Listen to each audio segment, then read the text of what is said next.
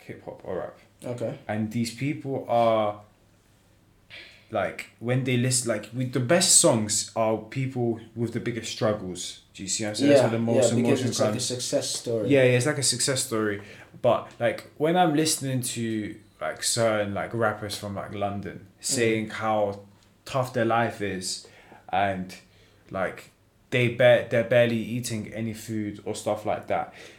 Like I'm not saying that like you're not struggling. It's just that your struggle is not as bad as your struggle like is, and you like I know how much the government in England when it comes to others is very good. Like you can get benefits and you can live like this country will give you a house if you're not making money. Like a single mum is like this is one of the best countries to be a single mum in. Do you see what I'm saying?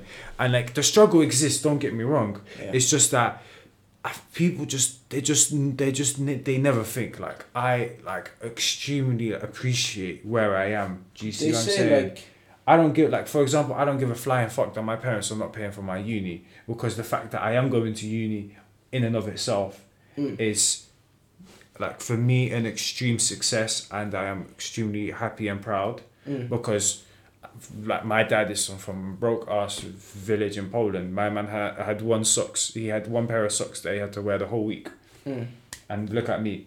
So I don't like speaking about my like struggles, because I don't think relative to this world I ever really had to struggle. Yeah, well the thing is, it's hard to tell people that you're not struggling. That their struggle is not really relative to someone else. So that's why, and people can't live other people's struggle except if they're really good at empathizing. Empathizing is like basically being able to really put yourself in someone else's shoes. Like actually. Like being able to empathize. That's a very good being skill. able to put yourself in someone else's shoes. Yeah. Like properly, not just I empathize with you, but I don't really feel what you feel. No, like empathy it's a very strong, it's a very powerful thing to feel. Yeah. Really. I can say that from experience, because. And I think it'd be very hard to try and fully empathize with a really poor African kid. Yeah, that's also very true. Like, no idea. If you don't even know what it feels like to not eat for like 4 days in a row. Of course. Like actually not eat anything, and your ribs are popping out, and that's crazy, man. You're walking in the sand and it's dry and it's hot and Literally. It's like 40 degrees Celsius outside, and your feet are burning from sand. It's not easy. Well, I feel lucky that I haven't experienced any of it. It's definitely.